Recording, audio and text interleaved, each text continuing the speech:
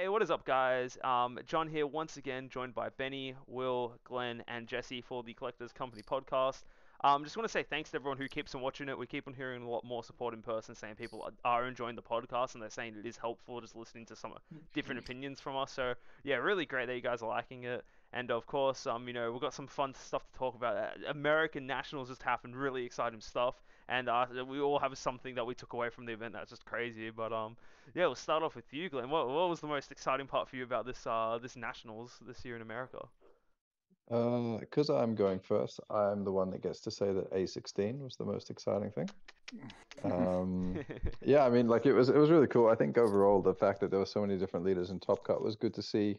But yeah, obviously the most surprising thing, I guess, for the majority of the people watching was the fact that Android 16 had such a strong showing, and Jared Lopez, I think the guy was the Yep. the guy playing it. He was awesome. Like he really knew his deck, knew his matchups, and just showed out. Like it was awesome to see. So I really enjoyed watching his games. I also realized that if I play Cell Surge into that matchup, I just hard lose. So uh, hopefully I don't see too That's funny many of as. those. But yeah, like it was really enjoyable. The final match was actually excellent That was, yeah. I was gonna say between the two. Yeah. normally a lot of the finals are blowouts, but this is like a really like this is honestly like anyone could have won the final. It didn't feel like it was like, oh, Andrew Duval's gonna win or like Jared is gonna win. It felt like it was fairly close. And yeah, I think the Android 16 hype as well was awesome because like the deck's like not really being played, and it was probably the most unique deck that made Top Cut. Oh, to be fair, there was a lot of decks in Top Cut, right? But this is also like, if you look at previous metas, it's just like never been like, oh, one or two like people are playing 16. But it's like Jared kind of killed it with 16. Disclaimer for everyone who's just bandwagoning on 16 is actually a fairly hard deck to play. It's one of the decks I've played historically, and it was one of the decks I was actually had my eye on to play for nationals. So it was like really nice to see to get some more insight behind that deck. But it's not a deck I'd recommend everyone just being like, alright, I'll buy all the cards for and just playing it tomorrow playing it for Nats. You actually have to like sit there and learn the deck because you can actually just throw the game instantly if you just missequence something. But that was definitely a really big takeaway. I think that was really cool seeing that deck in action. Yeah, and you're right, Glenn. Good stealing that answer. What about you? What were you hyped for? I mean, as you say, the diversity always good to see. As I say, my favorite deck, Golden Freezer, made a top 16 showing, so I'm obviously happy about that. But it's honestly just seeing a return to paper events, getting everything back into the swing of things, and as far as I understand, it all went pretty well. Like, I haven't heard any complaints on any of the Facebook groups about like anything going wrong on the organizational side or anything like that. So seeing that come back has been very encouraging. And whilst I would have loved for Australia to be in that position Yeah, as well, there's always the next sort of season for that. yeah, for sure, for sure. No one's saying it will be worth their while at this nationals, which is always good to Mm. hear. What about you, Benny? What was your big takeaway? What was your most exciting thing for Nats besides Yeah, Android 16?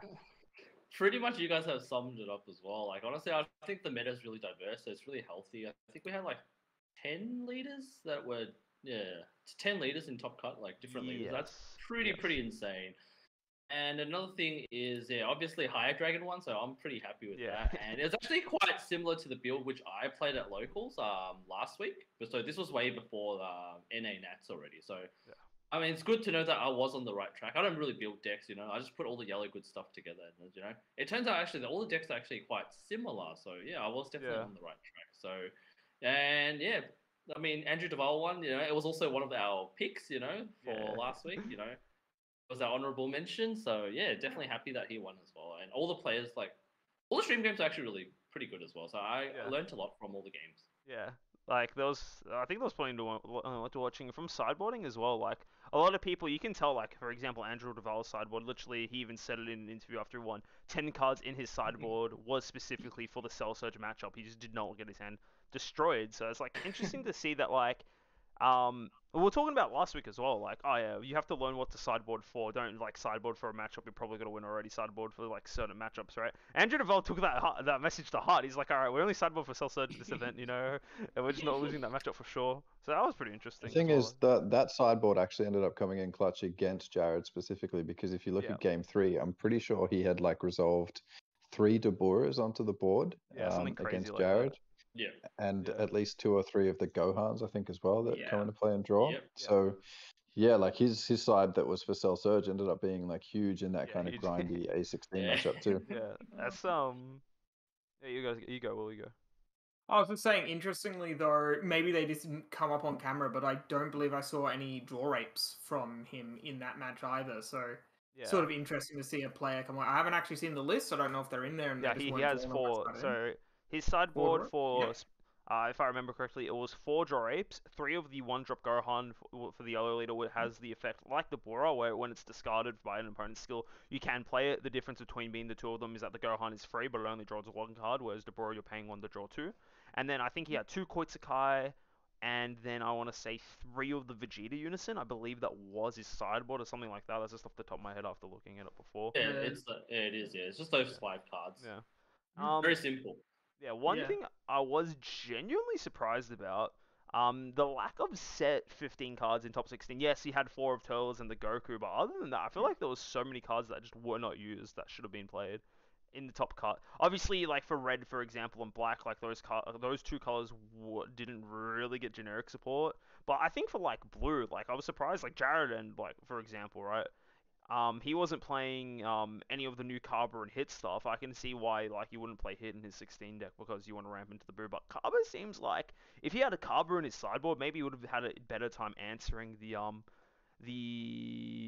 having Lord a mental Slug blanket. and Lord Booty. Slug, King Slug according to Will. And Yeah, Oh, King Slug, King King Slug. Slug. King Slug, King Slug. Things Yeah, like I a don't know. I feel like poutine. yeah, I feel like I feel like there was just some tech options that weren't really explored enough for Well. from the new set. I just personally think. What do you guys think about that? I Yeah, did see. Oh, sorry, Benny, go ahead.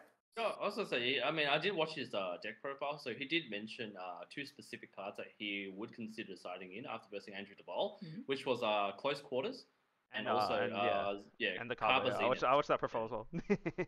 Yeah, so if you've watched his deck profile, like what we said last week, what Glenn said as well, I remember, like, you know, if you're gonna net deck someone, watch their deck profile, learn what has worked for them and what doesn't, and then you can side in those new cards and try it out yourself now.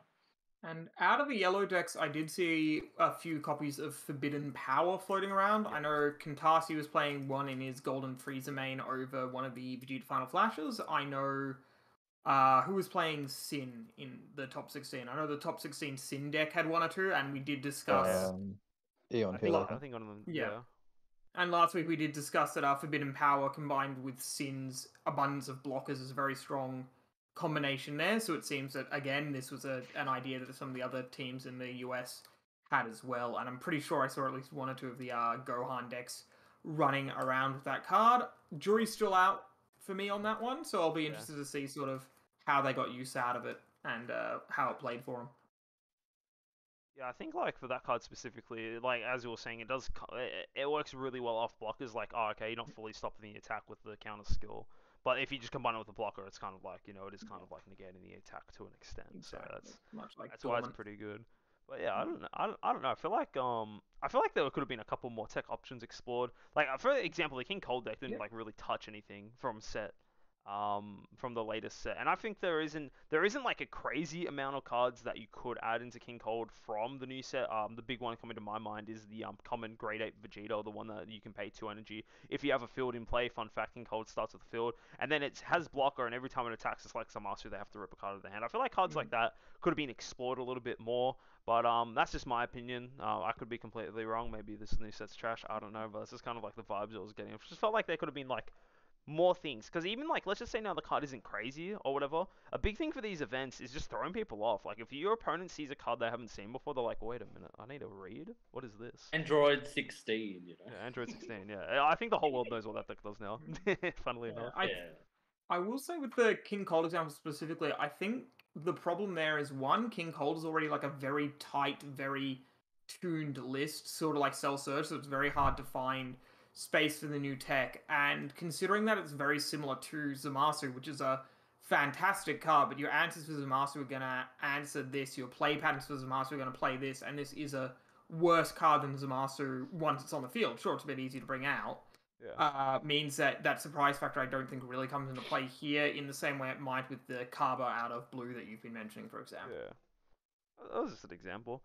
Actually, Speaking of cards that actually did get played, how many Pan SCRs were in the top card? Does anyone know? It was like 16 or 15, something like that. Something crazy. Probably every deck except the 2 blue decks, right? Yeah, I believe That's- so. I mean, sorry, not 2 blue decks. I think it was like 2 Soul Strikers. I think a 21 and a 16. So is that right? And there was a Soul Striker, so there were 3 Yeah. blue decks.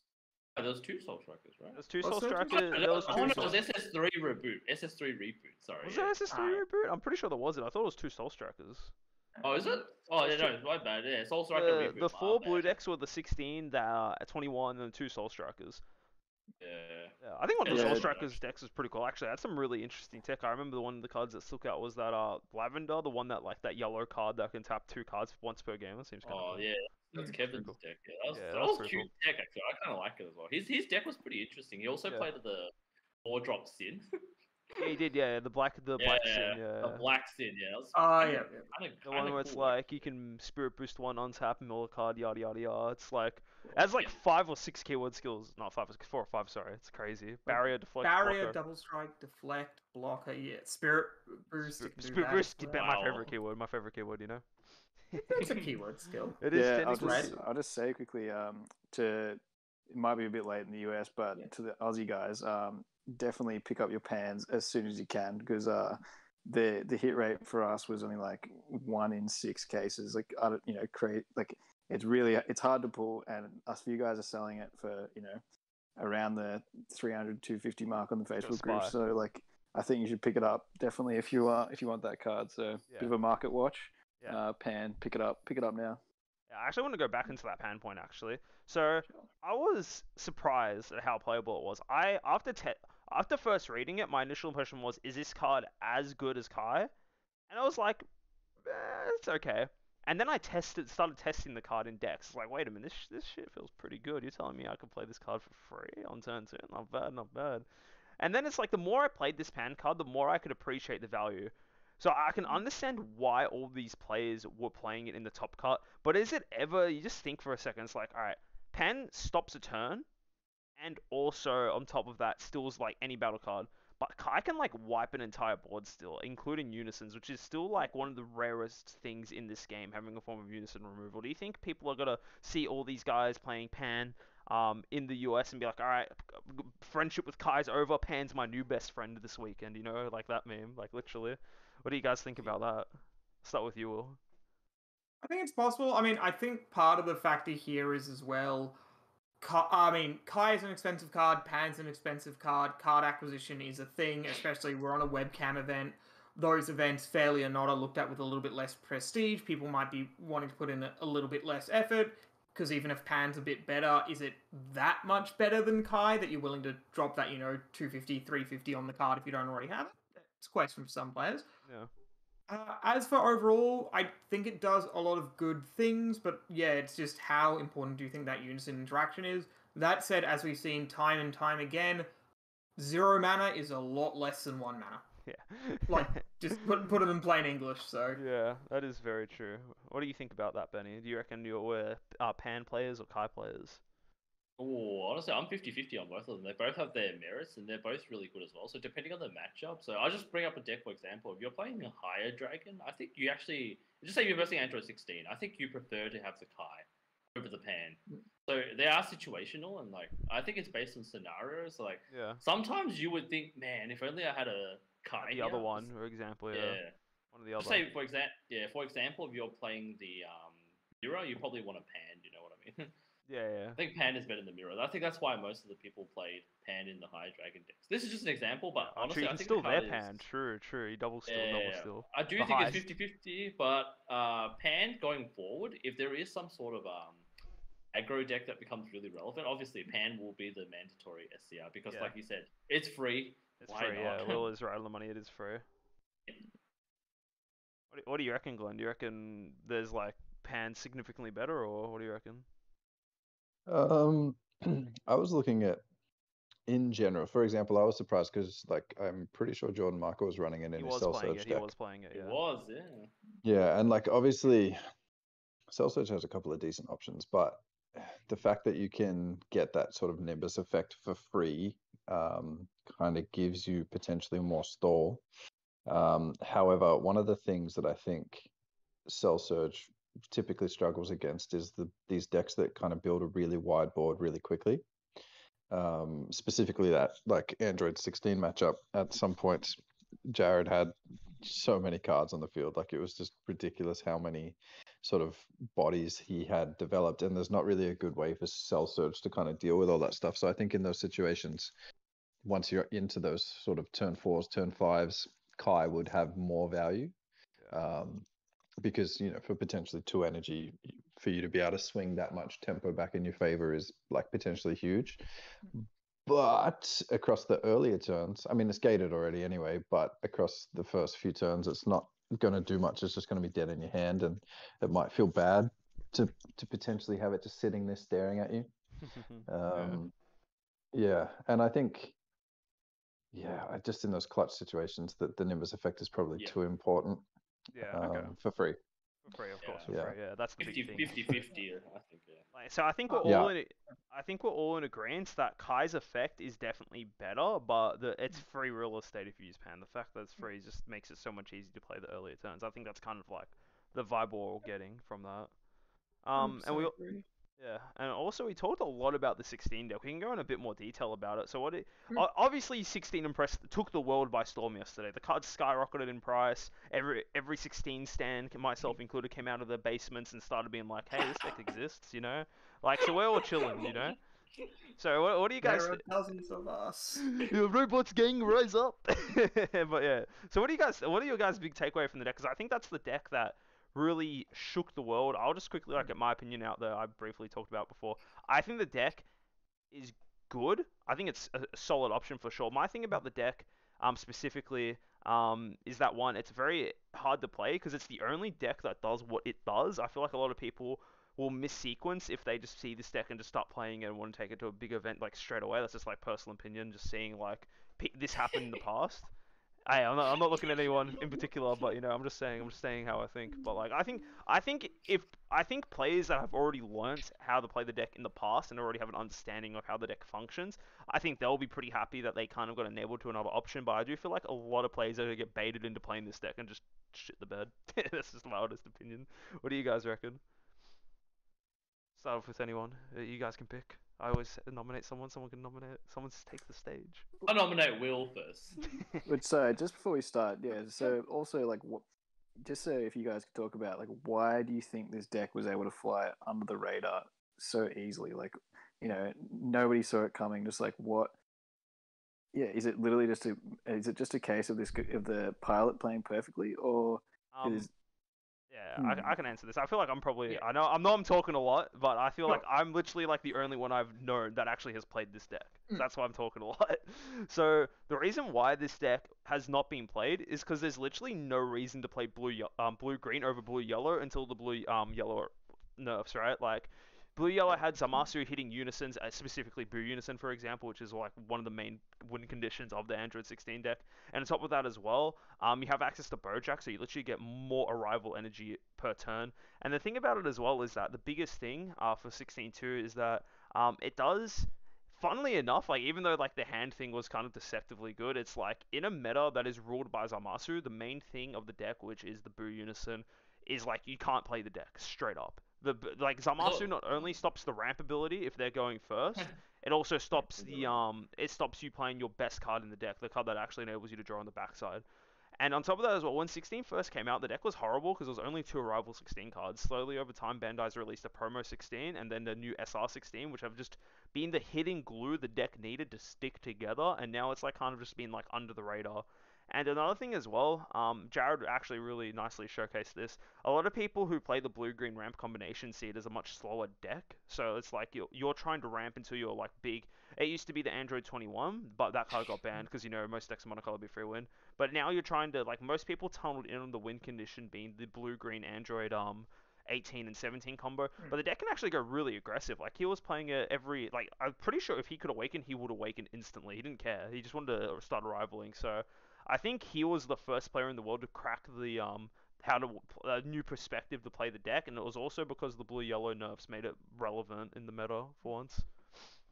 Yeah, oh, definitely. Like based on those that haven't watched his deck profile, like literally he says, yeah, you want to awaken as soon as possible because like the being able to combo 10 on both players' turn is actually insane, you know. Like, and obviously the new card that they got, Disengaged, which is the newest SR that they have. Like, that card is cracked, honestly. Like it's actually got some really funny interactions as well. Like, you know, when your opponent swings, you block, and then you activate battle, pop it, they lose a marker. Just like one of the funniest interactions that I learned as well was like, actually, if your opponent's going for game with the unison, double strike it. Oh, I'm safe here, you know. They just and then they block and then do this shenanigan. You're just like, oh, I lose a marker, down tick, lose your double strike. See you later. And then like honestly, there's a lot of unique interactions. Like, I mean, I haven't played the deck, but I did think about playing the deck, you know. But yeah, like.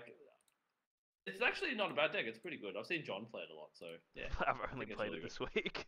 It's legit all I've played. Oh, and I've also looked at the VODs, so they're pretty much like I've been reviewing how 16 plays. So yeah, it's really nice watching Jared play it. It was he played really insane. It was a piece of artwork.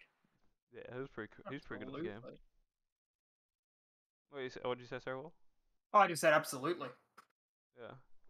Going on another thing that I really like about the deck, so I think Bad Omen's really good. Like having an alternate win con, like I was telling John this the other day as well. Like legit having Bad Omen like anywhere in your hand, in your life, like opponent's already on one less life, you know. Like so, and most of them awaken down to 4 themselves anyway. So what they're playing with like 3 life essentially. All you need to do is 3 damage, you secure the game, you know, pretty much. So honestly, like having that alternate win con with the burn. It is actually really, really insane. Bad Omen, whenever it's found a home, has been a fantastic card. It hasn't had a home until now. Now it does. It's just going to win you games. It's just so free. I think it's at a home, but it's just like the decks are kind of been like bad. Like blue-greens are bad. Like, even though 16 did insane, blue-green isn't actually that good of a color combination. It's kind of like this Android 16 deck kind of fits the same like category like I described Sin Shenron, where it's kind of like its own archetype in its color. Like Sin Shenron literally has all its like Sin Shenron cards and a couple of yellow tech. Android 16 is essentially the same, where it's mainly all its blue-green good stuff, being the 16 cards and like just the Android cards specifically, I guess. And then you have the blue hatch and all that other stuff. So it's kind of like its own color in a sense, is like the point I'm trying to get across. So yeah, I think the biggest thing that the biggest thing I realized with the Android 16 deck is like every single game he would ramp turn 2, like without fail, he would hit his ramp, and that meant he had turn 3 Unison live. Yeah. And slamming that 4-cost Unison on turn 3 is crazy, like in terms of the advantage that it generates. But it's like it's weird because it's kind of a control deck in terms of being able to use the Unison and abuse like what it does.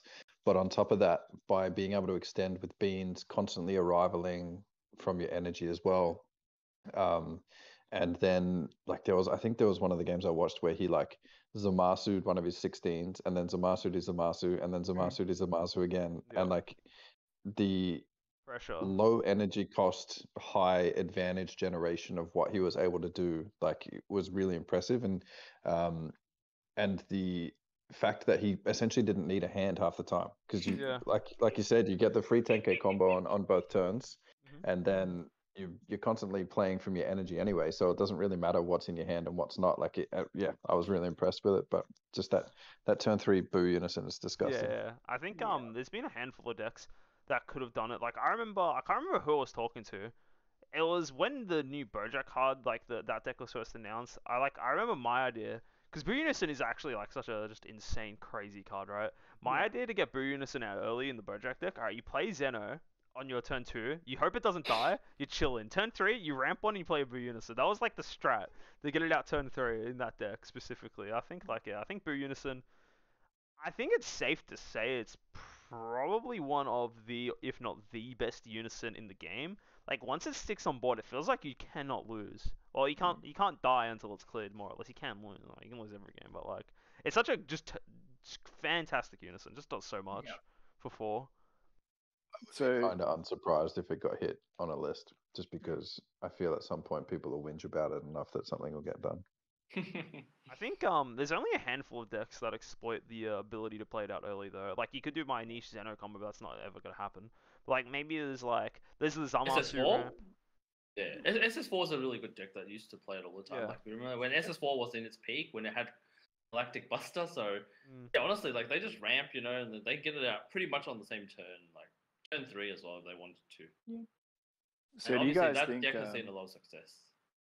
Do you guys think if people, in the week leading up to Nats, people were testing against A16 with their mates, like preparing to face it, like as much as other decks like High Dragon and Gogeta Zeno and everything, if they were practicing for that matchup, would it have got second place? I think that I'm willing to say that the way that Jared played the deck, it's like this is the beautiful thing about this game. You can do really well with any deck, especially in this meta. The level of mastery that Jared had over that deck was just phenomenal. It didn't matter that it's like, oh, his opponents have to read his cards. When it gets to the point, like when you get to top table, yeah, and you're versing good players, they will probably know vaguely what your deck does. Like maybe not exactly all the lines of play, but they'll vaguely know. But like Jared played it phenomenally well. I think if it was a different player, I don't think they would have made it to top cut. And the other Unless thing that player's John. No, shut up, Benny. Yeah. The other thing I want to note there as well, and it kind of comes back to what John was saying about the deck build and all that. Android 16 is a very difficult deck to build because I feel there's a lot of deck building traps that you can fall into there. Like, we didn't see any of, like, the Carbas from set 16, which was sort of like the big hype thing that got people looking at the deck again. We did not see any of the negate from the anniversary box that allows you to play the Android 16 from your hand. Which is seen a lot in those Android 16 decks. We didn't see anything like that. It was a very, very disciplined Android 16 deck, and I think the exact configuration there was very important. So I feel even if another team did, and maybe another team did glom onto the fact that, hey, 16 is actually pretty powerful, it might be a contender, I'm not confident they would have had a deck so tuned to really practice against, and that may have made them underestimate the deck. And I do think a lot of that deck's power was in the tuning, as well as John says, and as Benny have said, the skill of the pilot. Yeah, I think you actually raised a really fantastic point, because it's honestly one of those decks that kind of builds itself. You kind of see it as like, alright, you want to put all your 16s in there, and then you kind of just then you like, alright, I'm playing blue, so put Hatch in there too. Oh, blue bean, alright, D Magic, negate. Like, the deck actually really does build itself. There's not that much, like, flexible spots unless you want to go over 50 cards, where even then I think because of how the deck is and you do really, really need to see that ramp, you kind of want to just chill on 52 cards, I think, is like max. But yeah, and yeah, as Will said, there's so many cards you can play, but it's just like you can just ruin your deck if you add just too many random cards. And I think again Jared did make an amazing deck. Yeah. To answer your, sorry, Will. I was just going to say the last point on that is, as well, the other sort of weakness of that deck is it doesn't draw on its backside, and its front side is contingent on you playing a critical mass of androids you can discard, because of course the way it draws is when it attacks, you discard a blue or a green android, you draw 2 cards.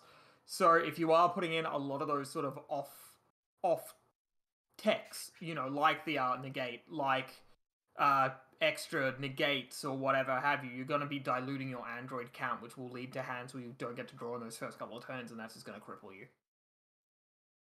Yeah, I think sort of specifically to Jesse's question as well, if people had tested or expected there to be a sort of strong showing from Android 16, I think it would have not necessarily impacted Jared too much as any other players that were playing it, but people would have understood a little bit more what to expect. Like, I think there was in the last Swiss round, there was a game between Marquise and Jared, I believe, was the last round of Swiss. That was it, yeah.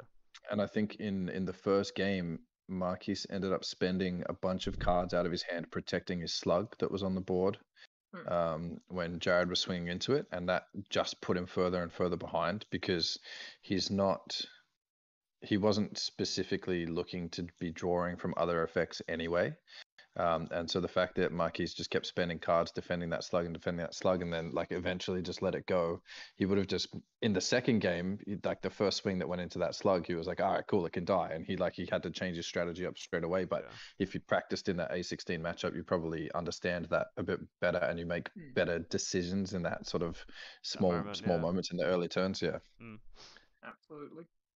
Yeah, so basically general consensus is that don't bandwagon A16, everyone. You might have a bad time on the weekend. But... Hey, Benny, you writing down notes or? Yep. Time to write down my notes. All right, so I just just want to say a couple of things. First of all, just want to wish luck to wish everyone good luck for all the Aussies competing this weekend. Of course, I'm going to be supporting you guys, but there's like a lot of I've got a lot of good customers all around Australia that I'll be happy like if they do well, but of course you guys come first, so but yeah, wish the best of luck to everyone playing, and of course congrats to Andrew Duval for winning U.S Nats. So I just want on the topic of Andrew, just for some of the new players that might tune into this, like what makes Higher Dragon mechanically so good? Like why, it had the most representation in the top 16. Like what is it about Higher Dragon? Obviously, it wasn't really any of the blue yellow stuff that was pushing it over the edge. Like what makes it so good? Well, Benny? yellow. Yeah. I think Benny's best to answer this question since Yeah, he Benny, has you won go with for it. this deck and he also plays it a lot already.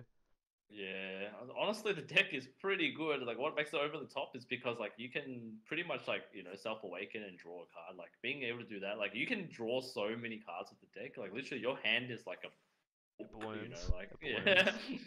Yeah. And honestly, yellow has a lot of good, like, cards as well. Like, honestly, we all love the yellow cards as well. Like, Final Flash, Powerful Super Saiyan. Like, we've always been talking about these cards. Like, generically, like, being able to use all these cards as well with such a draw-heavy leader. And you can probably play like 1-ofs and 2-ofs, and you can probably still see them consistently in the deck based on how much cycling you do through the deck. So, yeah, it's honestly, the deck is really good because of how much it draws. Okay, and what's like the strategy to play it?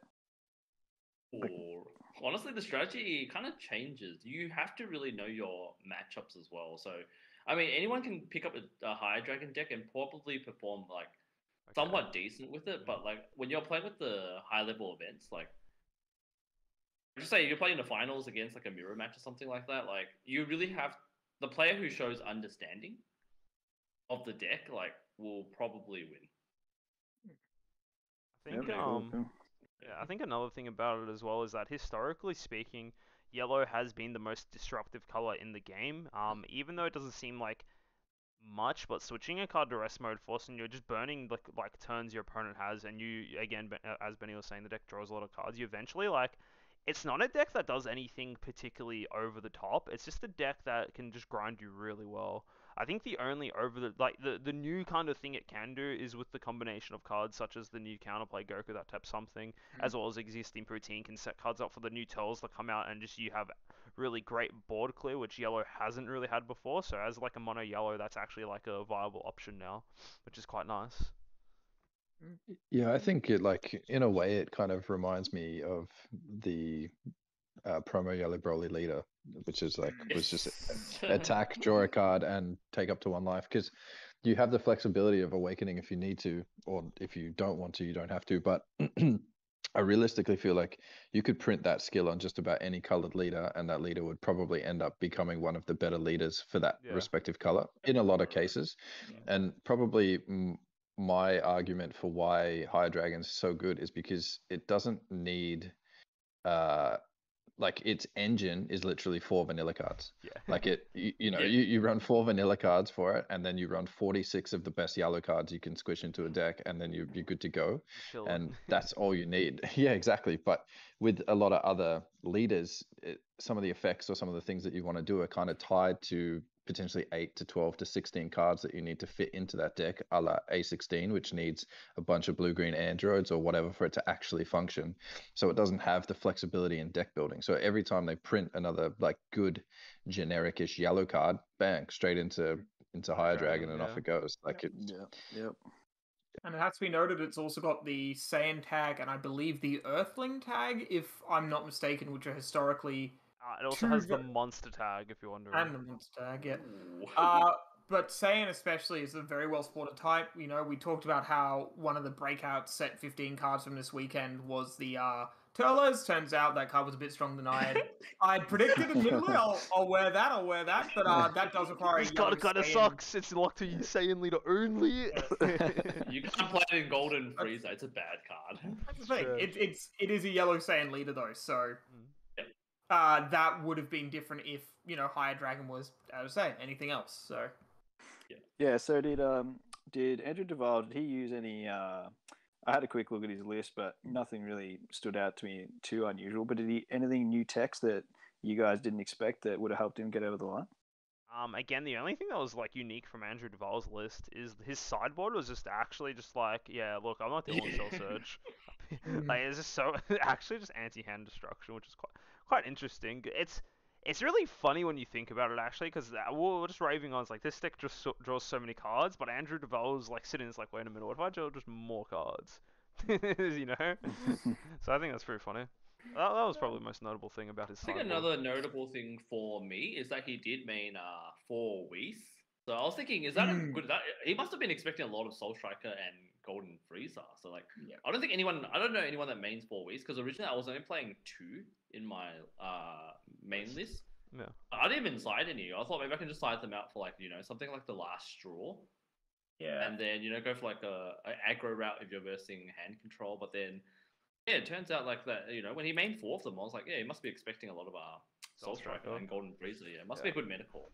Yeah, and that was actually a pretty... Oh, sorry. No, you're right, mate. Go for it. Yeah, I was just saying that was, just looking over some of the decks, actually a pretty common meta call for the higher dragon decks. It wasn't just Duval. So yeah, whether they thought that they were, as Benny said, fighting a lot of Golden Freezer and Soul Striker and stuff like that, whether they thought that they just wanted an extra cantrip to do something with turn 1 and this was just the one with the best upside, who knows? But yeah, definitely a heads up thing. I would like to see how it went for them throughout the weekend, how often the secondary effect came up, etc.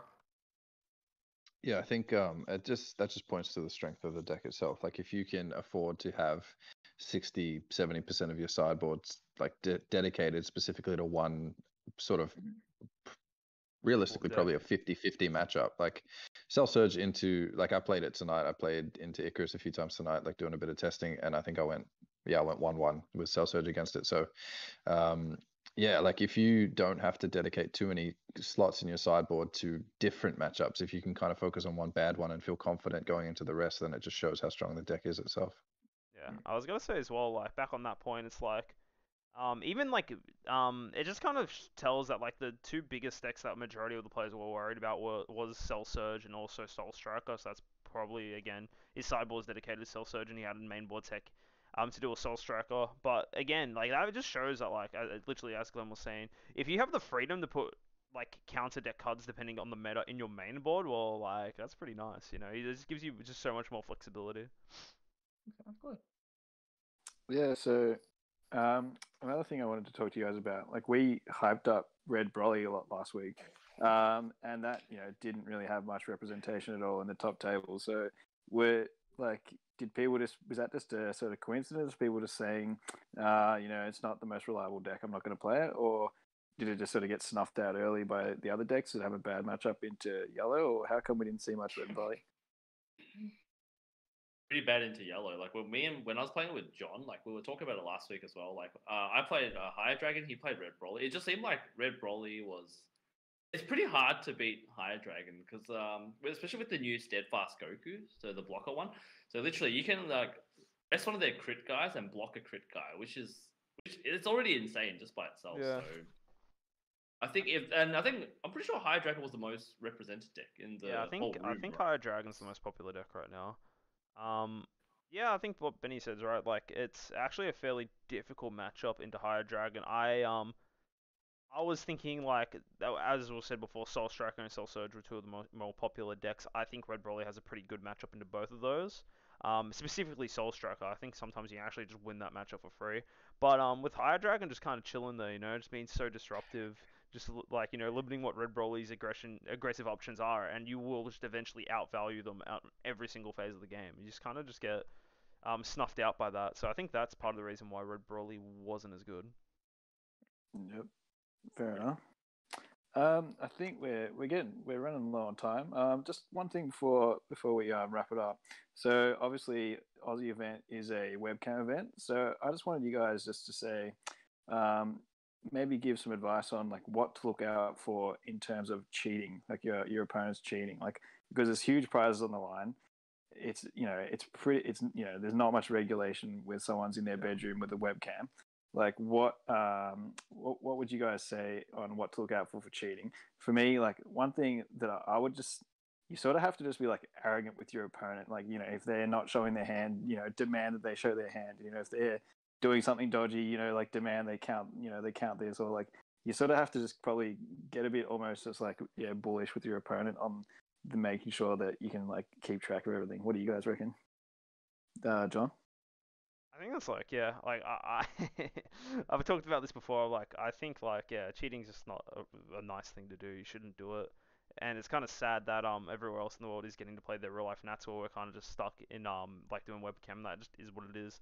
But yeah, I think you just have to make sure that you are like you kind of do have to if you think your opponent is being a bit shady or something's not quite right, you have to. I do agree with what Jesse's saying, being like make your like try and force your opponent to have and also do this for yourself as well. Make sure like your game state is clean, easy to see, nothing in the way. Make sure you got clear open space, plenty of room in the desk, because there's so many people that just like literally just point the webcam down, like move all their keyboard and shit out of the way, and it's like it's okay, but it's a bit messy. Try and dedicate like a bit of room on your desk for the event, just so like, you know, there's nothing that can like interfere with like your setup, right?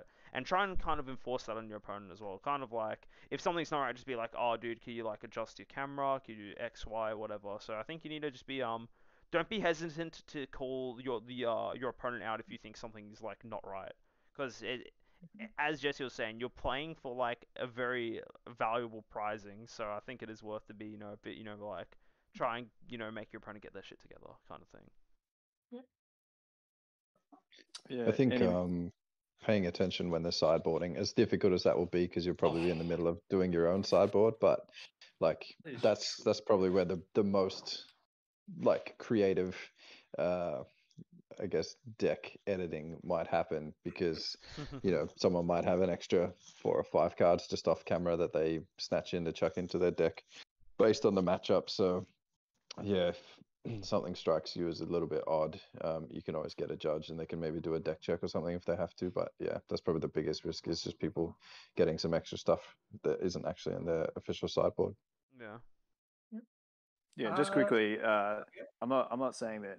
Like, I actually think a lot of the Aussie players are, you know, everyone's great, like a great guy. Like, I don't actually think anyone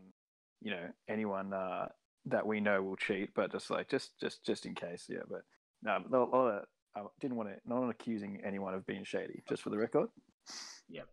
The 2 tips that I definitely have here are, one, be wary of any time you think your opponent might be leading you. Like, if they're very insistent, like, oh, I'll just cut in the middle or whatever, maybe call them out and be like, no, do it in thirds, just because if they're doing some sleight of hand stuff, they want to make it look above board, but that's a very easy way to do that. The other thing is, even if your opponent makes and this goes for both webcam and in-person events, even if your opponent makes what seems like an innocent mistake, you know, they get the card of the effect of a card wrong in a way that benefits them, that sort of thing, call a judge anyway, just to get it on the record, because that way, if this is a pattern, if they're doing it throughout the event or throughout multiple events, it's going to get picked up.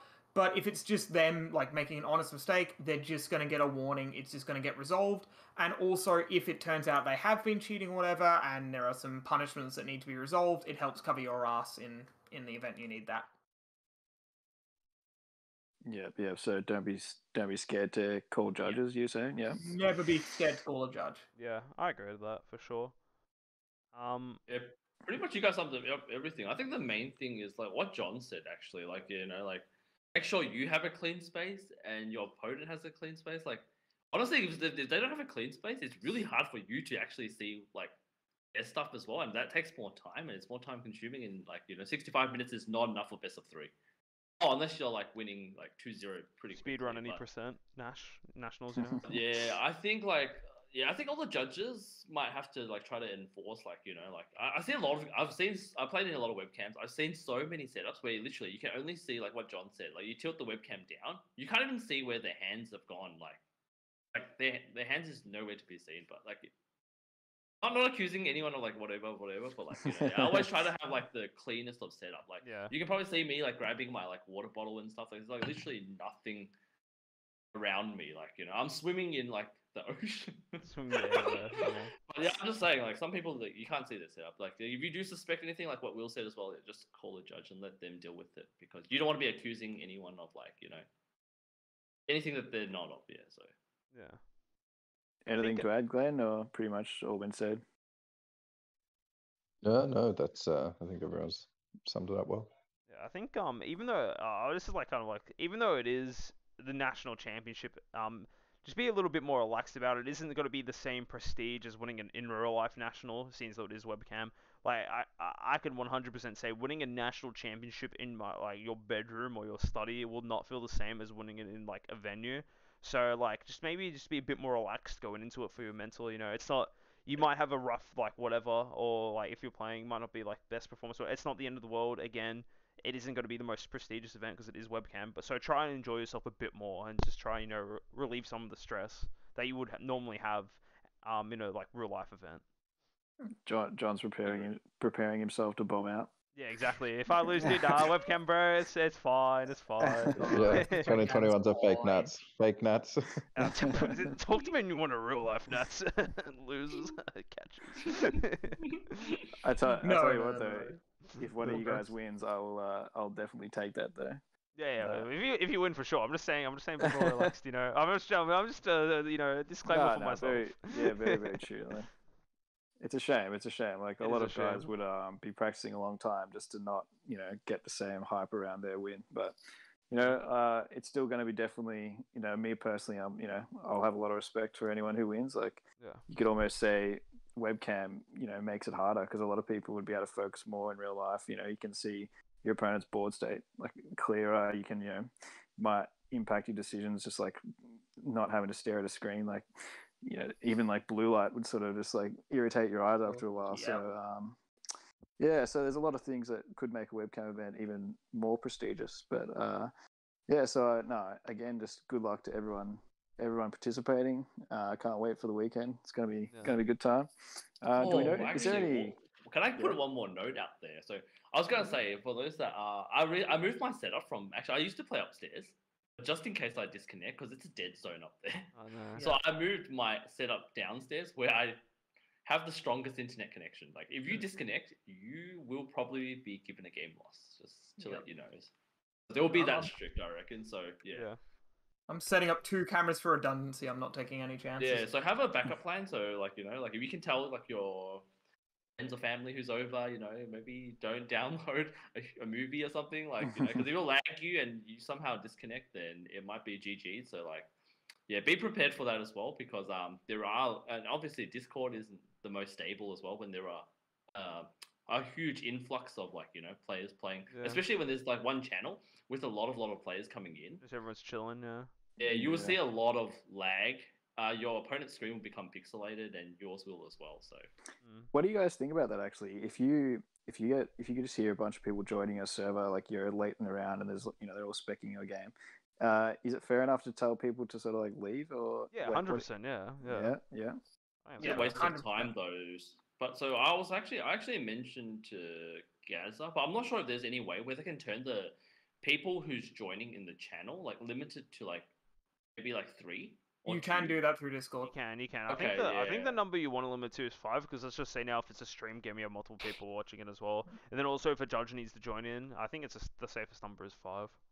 Yeah, maybe 5 is like still decent. You can have 3 people watching and they'll be fine.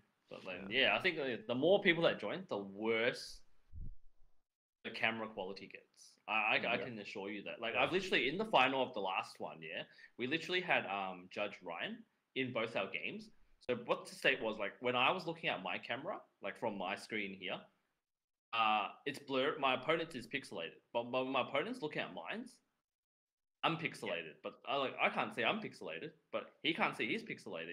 Like I thought your camera's bad, and he's like, I thought your camera's bad. I'm like, it's actually due to like Discord has a lot of problems as well. So like, there's a lot of little minor things that you need to just look out for. Like having a judge, they can literally boot everyone like. So literally, like, we booted everyone out. No one can join the channel except me, Peter, and Ryan was in there. That was it. Yep. So, always call a judge. Yeah. There to help. A judge call is not an accusation. If you take anything away from this podcast, a judge call is not an accusation. Oh yeah. Just making sure the game is played to the highest standard, which is what you want from a nationals level event. Yeah. I think that's good for today, guys. Do we have anything else you want to talk about, or we're happy to call it here? No, just do you want to just do a quick like updated maybe like top 5 decks of what you'll see on the weekend after the results from the U.S. Nats? All right, boys. On the count of 3, we'll say 16. All right. So right. there's definitely Higher Dragon that hasn't changed. Yep. You know, will less people be opting for things like Cell Surge and like I know it got 1 top, but like were you expecting more tops from that? Will we see less Cell Surge in I think on the weekend? I don't know. I think Cell Surge can still win it, but the problem with Cell Surge is that for best of 3, that there's just so many sideboard cards that assist against the deck. That's why I only think there was only 1 top card showing. Yeah. But I'm pretty confident with our top 5 from last time. I think that was still pretty good. I think we had Gohan Icarus, we had Sin Shenron, we had Gogeta Zeno, we had Soul Striker, and I think Cell Surge. I think that was our top 5 from last week. I might have said Cell Surge there twice there. But I think the top 5 still stands from last week. Even as great as Jared did, I don't think there's just a 16 goat in OC just waiting to win nationals. So Actually, we did miss Gogeta Zeno. did we? No, it was 2 Gogeta Zenos in top right. I was like, you didn't say it just Yeah. then. Like, Oh, okay, No, he sorry. did, I was he just did. saying. Gogeta Zeno and Red Broly. Yeah, they- maybe like I think the only thing that changes on the tier list is that Red Broly just boots. I think like if Yeah. Gohan Icarus is chilling, then probably no Broly show. I will say a factor with both Cell Surge and Red Broly though is since we are on webcam, we are on a bit of a time crunch. Red Broly, it wins quickly or it loses quickly, and that might be something players want just to get their games finished. Yeah. And with Cell Surge, I do think that sideboards are going to be less impactful. Again, with these new rules, going to game 2 and winning it after sideboard is a lot harder, or even going for a draw off sideboard is a lot harder. Yeah. And with the relatively small amount of time, the fact that sideboards are going to be harder to use, we might see some players playing Cell Surge to try and prey on that and trying to treat it as the best of 1, stall out that first game. Not in a slow play way, but in a maybe Take your time, unaware. not swinging every turn, that sort of stuff. Yeah. So it'll be interesting to see if that's a factor and how much the webcam versus live makes a factor between the top cuts here and in the US. I've just thought of one thing. I don't want you guys to give away your secrets, but so 2 cards that come up a lot. Goku Steadfast Assistance and Turles All Too Easy. So you guys, have you sort of worked out locals this week or anything how to like play around that or anything, sort of like, that is there anything you got any tips against those cards because they seem pretty powerful? Yeah, you just Well, I'm shake your good because opponent's I don't play hand. battle cards. Oh, true. No, you just go just call it a day, just scoop. No, it's Literally, I was gonna say as well. On the stream it was pretty funny because like every time when Turles tries to get played, like he always gets God Sealing. Yeah. That was pretty. That was pretty funny. That was pretty actually, funny yeah. though. Yeah. That was so good. Yeah. Funny. No, it's like they're just pretty good cards. I think you can't really play around. I think red by default just answers it for free, but like I think it's not too bad. It's kind of like how you just played around counterplays before. There's nothing too different. Like playing around this Steadfast Goku is kind of the same as playing around the free counterplay Vegeta or Giant Ball. It's like not the end of the world. It's annoying, but it's still doable. Just do what you were doing before. Just play cards with deflect. Problem solved. Yeah, no, and I think that's exactly it. They both have the very obvious weakness of deflect and barrier. Turles only deals with rested cards, so you either have to get them into rest or have them already be in rest. Like, as reductive as this sounds, they're bad against good cards. Like, that's just it. If you're playing... Well, no, what I'm saying is, like, a lot of... let me unpack that. A lot of decks are incentivized to play a lot of, like, very cheap, very fast, but very, like, low-quality cards. The power comes in aggregate or speed. The Goku and the Turles are very good against that sort of thing, but they're not as good as cards that are a bit more expensive and a bit more sort of high value, as it were. So that's, I guess, it. But aside from that, they're good cards, but they're answers, they're not solutions for the most part. So, they help, but they're never really going to be the thing that's winning you the game most of the time. Turles sometimes, but Goku almost definitely not. Yeah, I agree to that. They're just good staple cards. I think, like... It's kind of just like how you kind of play around counterplayers. Like, you can't really play around Turles, just border clear, whatever. But like Goku, it's kind of just how you play around counterplayers. It's all good. Is what it is. You play around it by going search top 5. Oh shit. Okay. Draw a card, pitch a card, pass Yeah. turn. No, and you forgot the bit where you resolve effect from the drop area. Oh, this is true. This is true. That's true. That's come on. Draw a card. Don't take a life. Pass turn. Oh, yeah, there we go. Then you get Last thing for me, guys. Yeah, just I'm really looking forward to seeing you guys play. Good luck again. Collector's Company Card Gaming Hype. Hopefully we can get some tops. Looking forward to Benny's victory speech this year. It's gonna be beautiful. Nah, I think Glenn's got it this time. Like, yeah, I mean, honestly, like, if Glenn, if Glenn gets to, so if you've been watching all these episodes, if Glenn gets to turn 3, he should win the game.